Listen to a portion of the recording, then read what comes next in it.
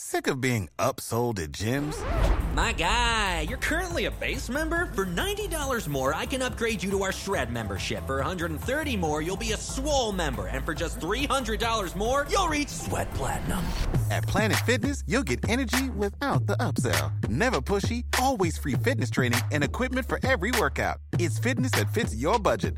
Join Planet Fitness for just $1 down and $10 a month. Cancel anytime. Deal ends Friday, May 10th. See Home Club for details.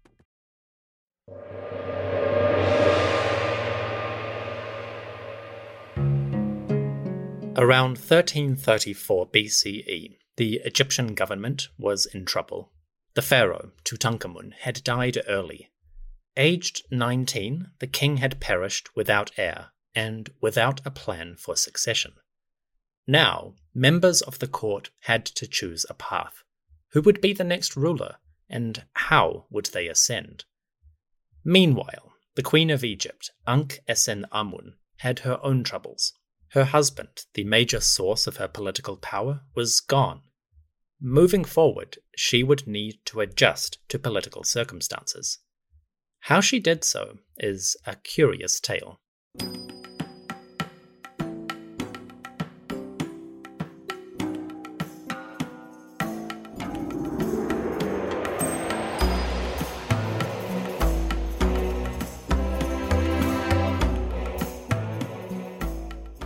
Salam alaikum, peace be upon you.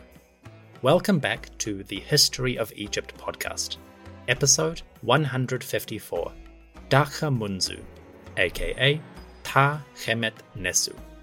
Today, we go beyond the borders of Egypt. In the north, strange events are unfolding. A great empire is about to get involved in Egyptian royal politics. Once again, we are dealing with the Hittites. This episode comes to you on behalf of Roger, Roland, and Pal, who donated to the show. Folks, you are too generous. Thank you kindly. May Ra, the dazzling sun disk of all lands, and the storm god of Hati, bless you with light and fertility. To everyone listening, thank you for joining me. On with the narrative. Oh, before I begin, there is a small disclaimer. The dates for these events are uncertain. The Daḥamunzu affair, quote-unquote, is a story where timing and chronology is hard to confirm. Different scholars give different interpretations of these events, and they all have different timelines. Depending on the source, the date for this event can vary by years, or even a decade. Please bear that in mind as we begin. Throughout this episode, I will use dates like 1334 BCE. But as always, those are rough, guidelines at best. Nothing is certain, everything could change. Cool? Cool. The year was 1334 BCE, give or take. For a moment, Egypt lacked a king. Neb-Keperu-Ra, Tutankhamun, was dead. And while the pharaoh lay in state, undergoing mummification, the court needed an heir. What would they do? This next chapter is notoriously complicated. In terms of evidence, there is only a tiny shred of material, and what we do have is unreliable at best. What's more, this tale involves two major kingdoms, two distinct languages, and two governments, each with their own priorities and concerns. As a result, historians are working in the dark here a lot more than usual. Debates can be fierce, rivalries can develop around these questions. Entire historical narratives can break on the walls of this problem. So, what's the big deal? To put it briefly, we have a story. It comes from the archives of Hati, the Hittite kingdom. At some point, one of the Hittite rulers created a history of his father's reign. This record survives in pieces, and among the fragments we have references to a strange political incident. The short version goes as follows. Allegedly, a queen of Egypt wrote to the king of Hati. The queen said that her husband, a pharaoh, had died, and she did not have a son. But the Hittite king had many sons, and if he would send a prince, the queen of Egypt would marry him. In other words, this queen offered to take a Hittite male as her husband. He would be the next pharaoh. What happened next is murky, and we will explore it. But as you can guess, this damaged, fragmentary record is confusing. Why would the Queen of Egypt want a Hittite prince for a husband? Who was the pharaoh that had died? And can we trust the Hittite record in the first place? I'm not going to do a full academic deep dive on this one, but we can do our best to get a sense of what might have happened and how we can interpret it. Most of this story focuses on the Hittites. In fact, our tale begins with Suppiluliuma, the great king of the land of Hatti, the beloved of the storm god, conqueror of cities and kingdoms, who had led his armies to many victories. At least, that's the picture we get from Hittite records. The royal annals, written down and kept in Hittite archives, present a powerful image of Suppiluliuma, the great king, the glorious, the all-powerful, all-conquering master of Hatti. Of course, there are many reasons to question the Hittite annals. They exaggerate victories, downplay defeats, and emphasize the accomplishments of the rulers above all. Like most ancient records, including the Egyptian ones, Hittite annals are a mix of genuine facts, poetic license, and political propaganda. And yet, we do have a curious incident in the reign of Suppiluliuma, an event so out there, so bizarre, that it is hard to ignore. You see, in the later years of his reign, the great king of Hatti dealt with a strange situation. This is where our story begins. Around 1334, give or take, Suppiluliuma was on campaign. He and his army were in northern Syria. They were laying siege to a city, the city of Carchemish.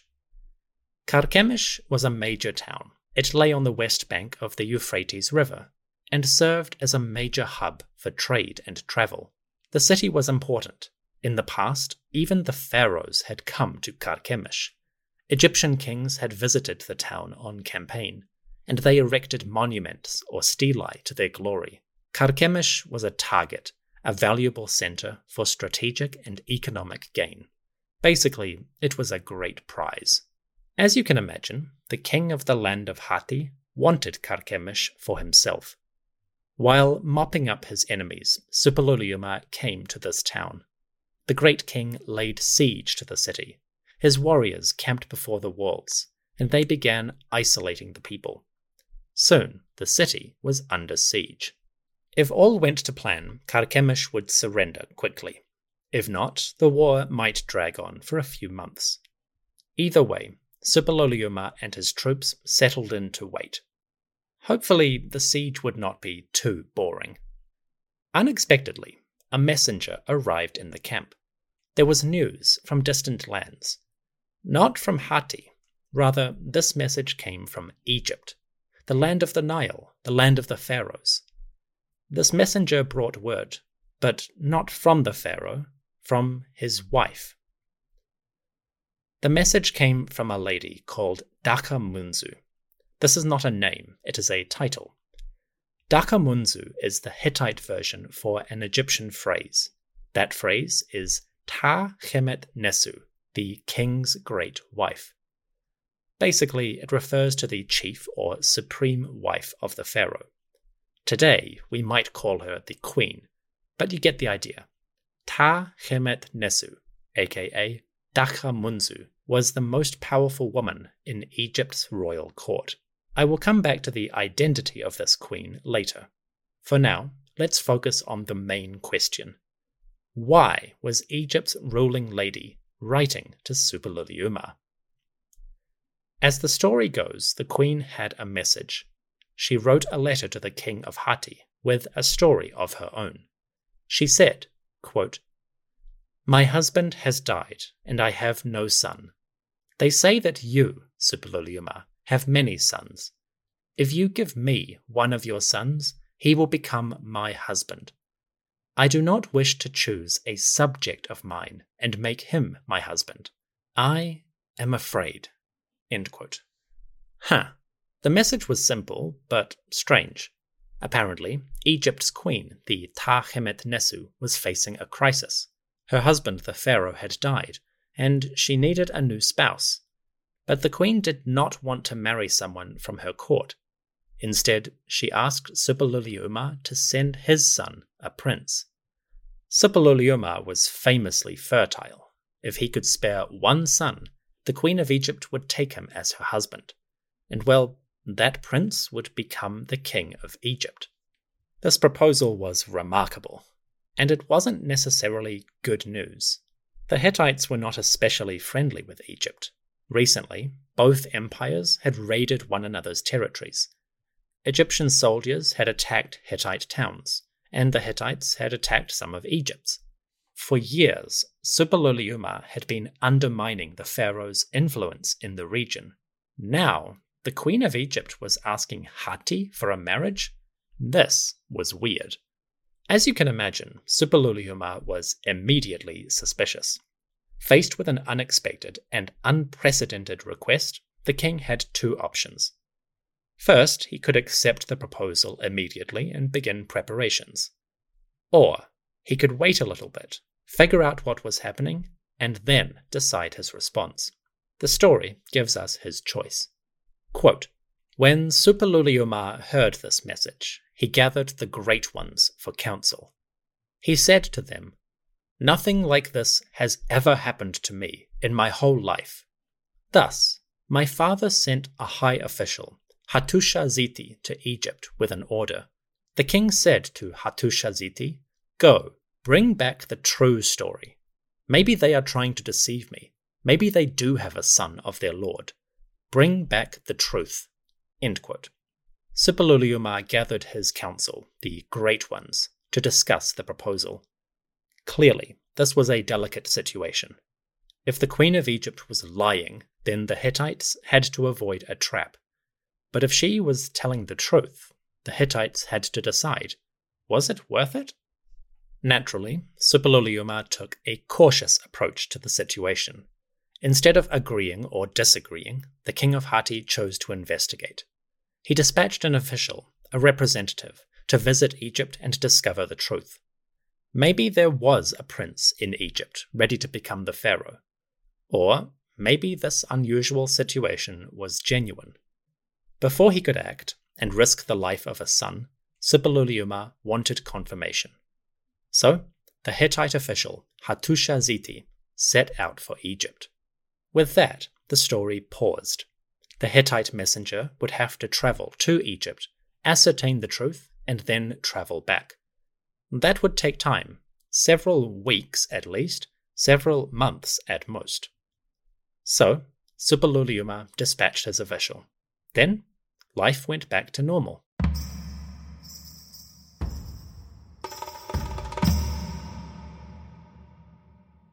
While he waited, the king of Hati continued his siege.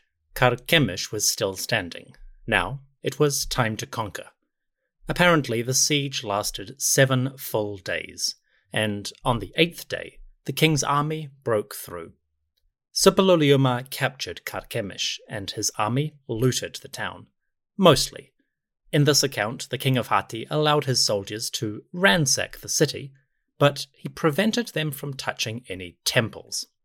The story says, quote, "Suppiluliuma removed the people, the silver, the gold, and bronze from the lower town, but on the high fortress, or citadel, he let no one into the temples of Kubaba and Lama. He did not intrude into any of the temples, since he feared the gods. The king bowed to Kubaba and Lama, and he gave something, maybe offerings?" End quote. So the king of Hati conquered Karkemish, and he plundered most of it. But Suppiluliuma was a great king, and he respected the gods. When his troops reached the citadel, the king forbade anyone to damage the temples. Instead, Suppiluliuma visited the local gods and did them honor. Whether this is true, we have no way of knowing, but the story establishes Suppiluliuma as a just, honourable ruler, one who respected the deities. Anyway, weeks passed, winter came and went. In the spring, Suppiluliuma's messenger returned at last from Egypt. He was not alone. When Hattusha-Ziti came back, he brought an Egyptian with him. Quote, "When spring arrived, Hattusha-Ziti came back from Egypt, and the messenger of Egypt, Lord Khani, came with him. Khani brought a message from the Queen of Egypt, who wrote to Suppiluliuma again. The Queen said, 'Why did you say, they deceive me in that way? If I had a son, would I have told a foreigner about my predicament? You did not believe me, and have dared to speak this way to me? My husband has died, and I have no son. I do not wish to take one of my subjects and make him my husband. I have written to no other kingdom, only to you. They say you have many sons. Well, give me one of them. To me, he will be a husband, but in Egypt, he will be king.'"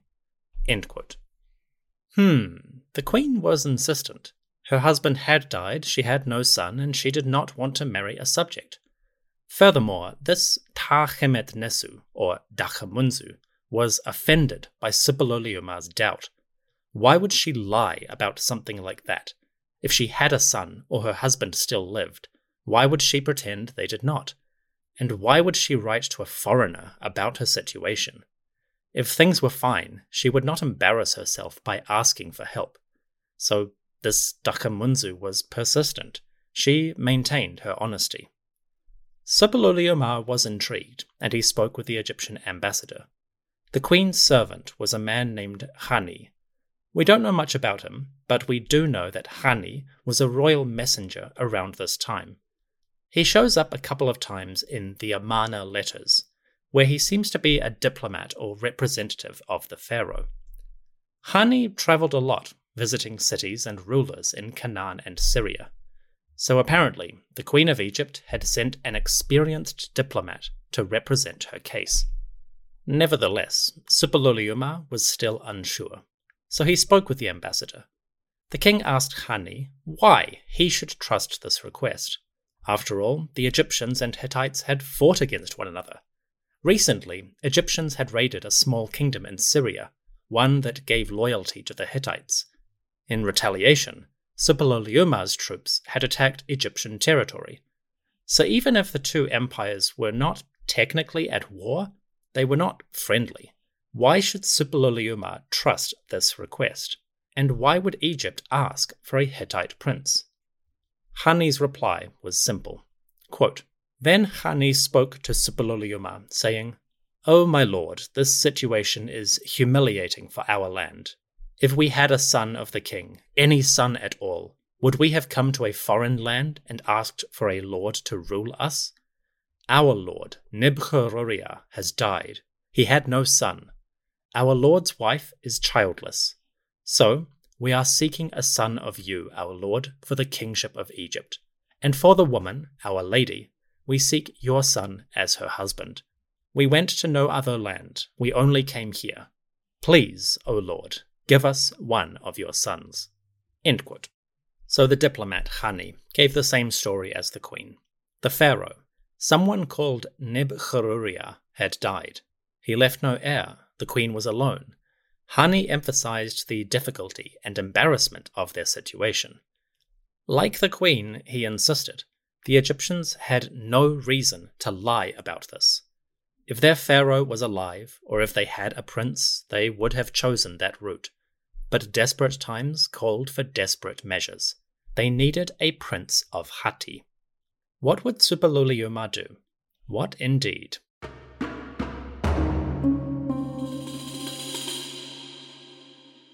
After the break, we dive into the climax of this tale, how Suppiluliuma responded to Egypt's request, and the consequences of his decision. Then, we explore the questions around the story. Who was this queen that made the request? Who was the king that had died without heir? And what on earth was happening in Egypt? Those questions, and more, after the break. See you in a moment.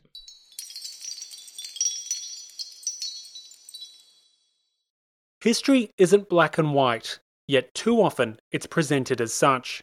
Grey History: The French Revolution is a long-form history podcast dedicated to exploring the ambiguities and nuances of the past. By contrasting both the experiences of contemporaries and the conclusions of historians, Grey History dives into the detail and unpacks one of the most important and disputed events in human history. From a revolution based on hope and liberty to its descent into the infamous Reign of Terror, there's plenty to discuss and plenty of grey to explore. One can't understand the modern world without understanding the French Revolution. So if you're looking for your next long-form, binge-worthy history podcast, one recommended by universities and loved by enthusiasts, then check out Grey History: The French Revolution today, or simply search for the French Revolution.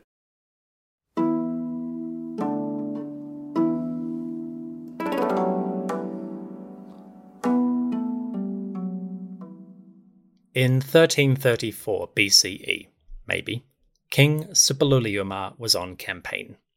While conducting a siege, the Lord of Hatti received a message. Egypt's queen, the tA-Ḥmt-nswt, or Daḥamunzu, was in trouble. She needed help, and she was willing to accept a foreigner if necessary.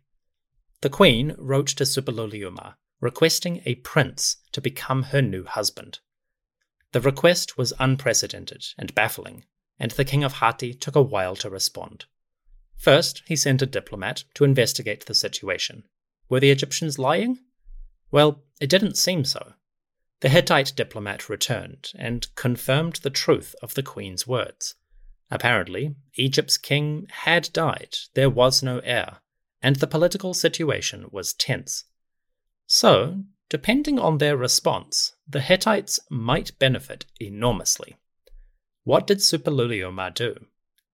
Well, the king of Hatti decided to accept this request. He would send a prince to marry the queen of Egypt. Why did he do this? Well, the Hittite annals give two explanations.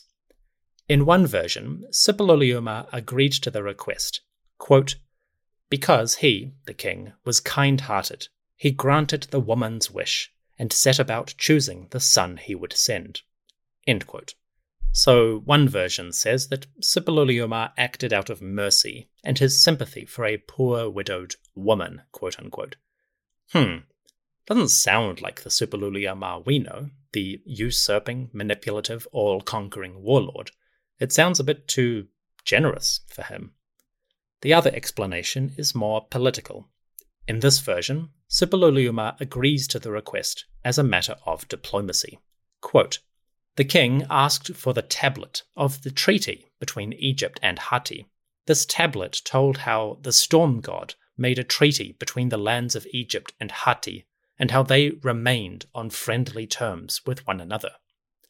And when the king had read this tablet aloud before the ambassadors, Suppiluliuma spoke to them. He said, Hatti and Egypt have been friends a long time. Now, this event has taken place between us. Thus, Hatti and Egypt will continue being friends. End quote. So in this version, the king agreed for diplomatic reasons. The two kingdoms had been friendly in the past. They could strengthen that friendship with a marriage. Suppiluliuma agreed to the request. He would choose a prince and send him to Egypt. The son he chose was named Zananza. We do not know much about him, but he must have been a younger son, someone that Suppiluliuma could afford to lose. You see, the prince was going on a one-way trip. If he arrived in Egypt safely and became the king, he would live in that country from now on. If not, if the whole thing was a trap, well, sorry, kid. Either way, Zananza was not coming home. But, like a dutiful son, he headed off into the unknown. I wonder how he felt about these events. The next part of the story is lost. Unfortunately, the tablets recording these events break off just at this point. Typical. When the fragments resume their story, time and events have moved forwards. and we learn afterwards what happened to the prince. Quote, "Then the people of Egypt killed Zananza, and they sent word that Zananza died. When my father, Suppiluliuma, heard of this, he began to lament for his son and to the gods. Suppiluliuma said, 'O gods, I did them no harm, yet the people of Egypt did this to me.'" End quote. So apparently Zananza died, either en route or in Egypt itself. The prince was struck down. The cause is unclear. Suppiluliuma blamed the Egyptians, saying they had killed the prince, and that's the version that makes it into the Hittite annals. That might be true, but it's also possible that Zananza died of natural causes, like a disease. Either way, the death was a political catastrophe. Zananza's passing was the treachery Suppiluliuma had feared. When the Egyptians first sent their request, he distrusted their intentions. Now, the death of the prince, natural or otherwise, seemed to confirm his belief. The king's fury was immense, and he immediately went to war. Suppiluliuma gathered an army and attacked Egyptian territory. We do not know which territories they were, but presumably the Hittites invaded parts of Syria or Canaan, areas that officially gave loyalty to the pharaoh. Now, Suppiluliuma attacked the Egyptian empire. Quote, "The king let his anger run away with him. He went to war against Egypt, and he attacked them. Suppiluliuma destroyed the foot soldiers and the charioteers of the country of Egypt. The storm god of Hatti, my lord, supported Suppiluliuma. He vanquished the soldiers and charioteers of the country of Egypt." End quote. So the king of the land of Hatti was infuriated, and he threw away any ideas of friendship with Egypt or its rulers. The Hittites began to attack territories in the north, and apparently their onslaught was successful. The troops of Egypt, or at least Egypt's vassals, collapsed. The Hittites were victorious. Now, this is all we hear about from the Hittite annals, but it is the start of a long and complicated story. The death, or murder, of Prince Zananza triggered a conflict that would persist on and off for decades. In hindsight, it is easy to see this as a turning point for Egyptian-Hittite relations. They had been friendly occasionally in the past, and they had also been at odds. Now, events had sparked a fire that would burn across the region. That fire would involve many battles, many campaigns, and it would culminate in the most famous battle of all, the Battle of Kadesh. But that is a story for another day. For now, we must pause our narrative and try to understand what on earth was happening here.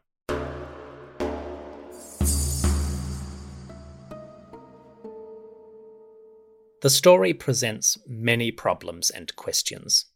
Firstly, who was the Egyptian queen? And who was her husband, the pharaoh that died without a son?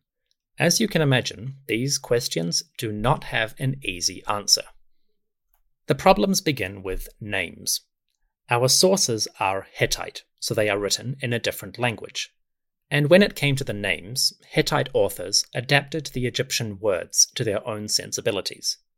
For scholars, this adds a layer of translation, and some details might be confused or lost. So there is some doubt about the identities. The queen is called Daḥamunzu, but as we know, that isn't a name. It is the Hittite rendering of tA-Ḥmt-nswt, the king's great wife. This is the standard title for a queen in the 18th dynasty. So, right out the gate, we are dealing with a royal lady, but one who is anonymous. She is identified by her title, but not by her name. As a result, our pool of suspects grows slightly larger than expected. So the queen is unknown, but what about the king? Again, that isn't as easy as you'd think. The Hittite authors wrote the name as Nib-Khururia. Depending on the scholar and the translation, this can vary in subtle ways. But however you write it, there are two pharaohs that would fit this name. The first candidate is Tutankhamun, whose royal name was Neb-Khepru-Ra. That sounds pretty similar to the Hittite version. With a little bit of lost in translation, you could imagine how Neb-Khepru-Ra became Neb-Khururiya. So that is a strong possibility, and many scholars think from the name alone that King Tutankhamun is the best candidate for the pharaoh. However, there is a challenger, another pharaoh bearing the name Nefer-Khepru-Ra. That is the identity of King Akhenaten, Tutankhamun's predecessor, possibly his father, the controversial heretic king. Akhenaten could be this mysterious king. His throne name was Nefer-Khepru-Ra, and with a bit of translating, you could see how that might become Nib-Khururiya in the Hittite. So it is possible that Akhenaten is our candidate. Both of these pharaohs have similar names, and either one could be Nib-Khururiya. Maybe Tutankhamun is more likely, but it's not 100% certain. So if we can't solve it on the names, we have to look at the context. Here, it gets tricky. The Hittite records clearly state the Egyptian pharaoh died without an heir. The queen insisted, quote, "I have no son," and Suppiluliuma sent a diplomat to check this claim. The king of Hatti was suspicious. Fair enough. If the dead pharaoh had an heir, that prince would be a threat. So before he did anything, Suppiluliuma investigated. And apparently, his diplomat confirmed the situation. The pharaoh was dead, there was no heir, and the queen did not have a son. That was the confirmation Suppiluliuma desired. Only when he had that confirmation did he respond to the request. So it seems pretty clear the pharaoh had no son. Now, we do know with 100% certainty that King Tutankhamun died without an heir. Every bit of information surviving from his reign seems to agree with that. There was no prince when Tutankhamun died. So at the very least, Tutankhamun does fit the situation. The young king died, and his wife, Ankhesenamun, had no son. That seems straightforward. Case closed, right? Well, maybe not. Scholars argue over certain details of the story. The main disagreement is the pharaoh. Was Nib-Khururiya really the young Tutankhamun? Or did these events happen prior to his reign? Maybe the pharaoh who died without a son was somebody else. Suffice to say, this debate is complicated, and historians have not reached a consensus, so I won't get too detailed here. Perhaps one day there will be more certainty, but for now, let me just summarize the main ideas. Number 1. What if the dead pharaoh was Akhenaten? Several scholars have suggested that Akhenaten was the deceased Neb-Khururiya. As I mentioned earlier, the name of this king, Nefer-Khepru-Ra, might conceivably get twisted into Neb-Khururiya. And on the surface, it is possible that Akhenaten died without a son. He had already tried one tactic when he promoted that chap Smenkhkare as a co-regent, episode 127. At the very least, it is possible that Akhenaten was scrambling to find an heir, and when he died, his widow might have tried a novel tactic. However, there is a big problem with this idea. If the Egyptian court did not have a prince, if there was not a suitable candidate, then how on earth did Tutankhamun come to power? All of the available evidence, texts, art, even DNA, seems to agree that young Tutankhamun was a relative, somehow, of Akhenaten. Maybe he was a son of the king, maybe a nephew, or a cousin. However you look at it, the evidence does seem to say Tutankhamun was a member of the royal bloodline. When Akhenaten died, the young boy should have been a candidate. With that in mind, it is hard to believe that somehow the Queen of Egypt overlooked Tutankhamun as an heir. Even if she did not want to marry him, that boy was a complication. Surely the Egyptians would prefer Tutankhamun over a foreigner. And what's more, the Hittites would surely find out young Tutankhamun existed. King Suppiluliuma sent a diplomat to investigate the situation. Logically, if Tutankhamun was waiting around, they would have found out about that. To be fair, we are making a lot of assumptions there. We do not know what kind of politicking or manipulation was happening in the court. But the main point is valid. All our evidence points to young Tutankhamun as a member of the Egyptian royal house. If the dead king was Akhenaten, why would they ignore this child? And why would they invite a foreigner instead of him? So Akhenaten is a possibility, but the hypothesis has a massive hole in it, and to date, no one has satisfactorily explained that problem. The second candidate is Smenkhkare. Remember him?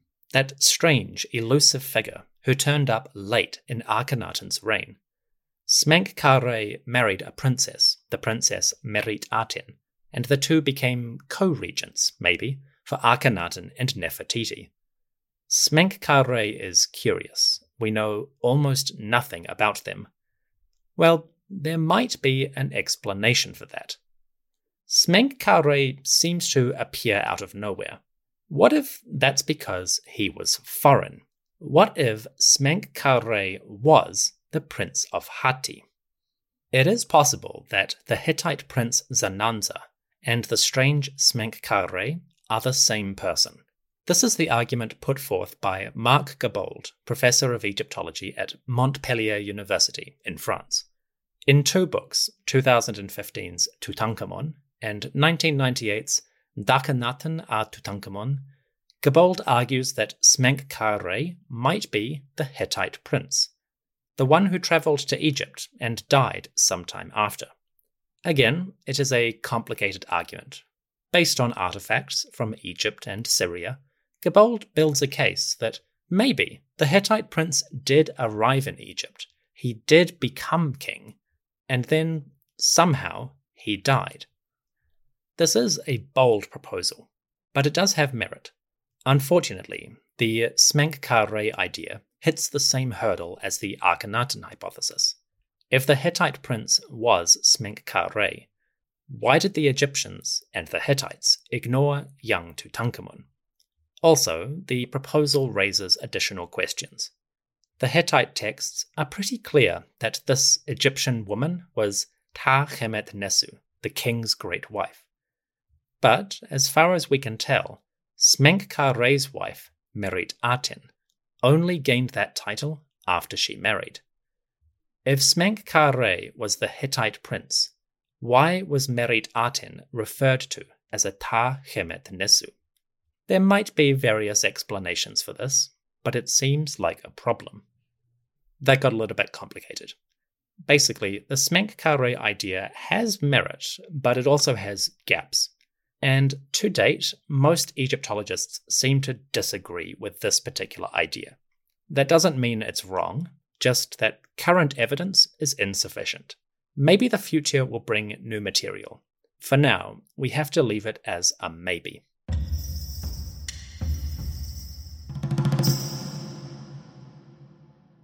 So there are different options for the dead pharaoh.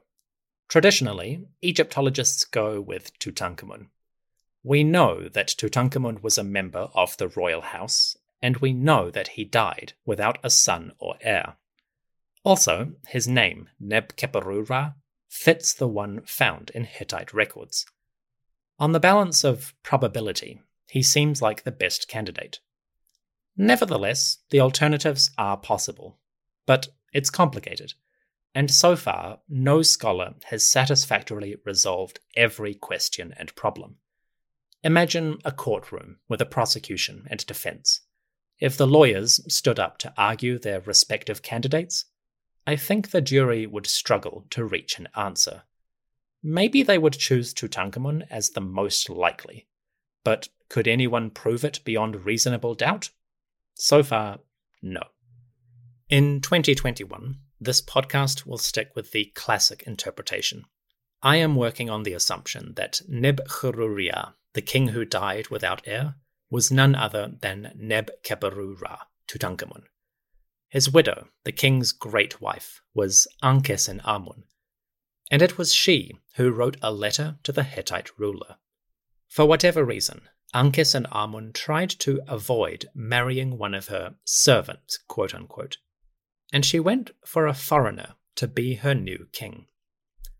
This brings us to the second big question. What on earth was the queen trying to achieve? I won't give you the runaround. There is no real answer to that question. If I had to guess, I might say that Ankhesenamun was afraid for her political position. With Tutankhamun dead, and no other males, the young queen was in danger of losing power. But if she married a foreigner, that might be a way to maintain control. A Hittite prince, whoever he was, would be far from home. Politically, he would be isolated and alone. That would make him an easy puppet. Hypothetically, the Queen of Egypt could rule through her husband and manipulate the Hittite to her own advantage. By contrast, a local prince, say a high-ranking courtier, they would have their own connections, their own power base. If Ankhesenamun wanted to rule, she would find it much harder to control someone local. With that in mind, it's possible that this foreign gamble was a way for Ankhesenamun to maintain power. Now, some of you may be thinking, Ankhesenamun wouldn't do that. Fair enough.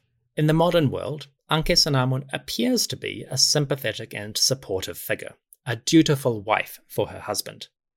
That's the picture we get from art, from royal paintings, statues, and texts. The surviving evidence depicts Ankhesenamun as the king's wife. She supports Tutankhamun, attends to his needs, and generally reinforces his power. On that basis, it is easy to imagine the young queen as a kindly, supporting player. However, there is a big gap here. The surviving evidence paints a hyper-curated image of Ankhesenamun. Our sources are royal and carefully designed. They present a specific idea of the queen, but they tell us nothing about her personality, the mind behind the art. Was Ankhesenamun a dutiful, supportive wife like the propaganda suggests? Or was she more active, more influential than we realize? On current evidence, it is impossible to say. I could easily stray into historical fiction if I argued it one way or another. The point is, we really don't know anything about Ankhesenamun as a person. It is possible the queen did this for her own political benefit. If Ankhesenamun married a foreigner, she might guarantee some influence and authority. By contrast, if she married a local, that servant would probably be more of a challenge. That could be an explanation for what was happening. Alternatively, Ankhesenamun could have been genuinely afraid. If King Tutankhamun had died unexpectedly, perhaps the queen was afraid of instability. If there was a gap, high-ranking officials might try to seize power. If there were multiple factions, maybe a civil war could break out. If that was happening, the queen may have thought a foreigner was a good bet. The Hittite prince would, at the very least, be royal, the son of a king, so he would have some legitimacy. Also, if there was a foreigner as the pharaoh, that might stop rival factions from usurping the throne. The Hittite prince would be a figurehead with no real power, but his presence might prevent a civil war. Again, this is total speculation on my part, but it's possible that Ankhesenamun, or whichever queen it was, wanted to maintain peace and stability. We can't rule that out specifically. Unfortunately, it's impossible to know what the queen was trying to do. For now, our evidence is too fragmentary, too one-sided, and too vague. According to the Hittite records, the Queen of Egypt, the Daḥamunzu, was afraid, quote-unquote. She didn't want to marry a servant, and she was willing to go abroad to find a new husband. But how much of this was true? How much was misinterpreted by the Hittites? And what was the queen really trying to achieve? These questions remain frustratingly blank. Historians can speculate based on pieces of evidence. But for now, the Daḥamunzu affair is a genuine historical mystery. We have a few tantalizing clues, but the big picture eludes us. What does it all mean? The game is still afoot.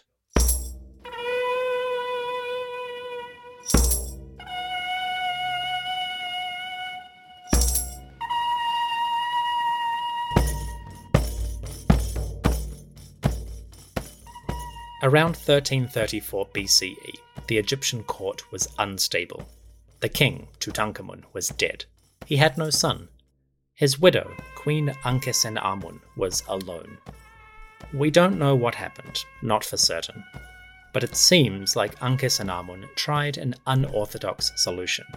She wrote to the king of Hatti, the ruler of the Hittites, and she asked him to send her a prince. A royal son from another kingdom would be Ankhesenamun's new husband. He would become king, and she would continue to rule. The king of Hatti, Suppiluliuma, dispatched a son, a prince named Zananza. The prince set out for Egypt, and it is possible he arrived in the Nile Valley. However, at some point, Zananza died.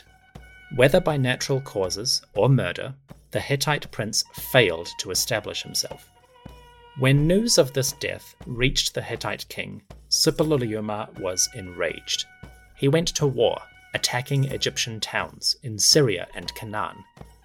With this, a period of conflict began in the region. It would be a problem for years to come.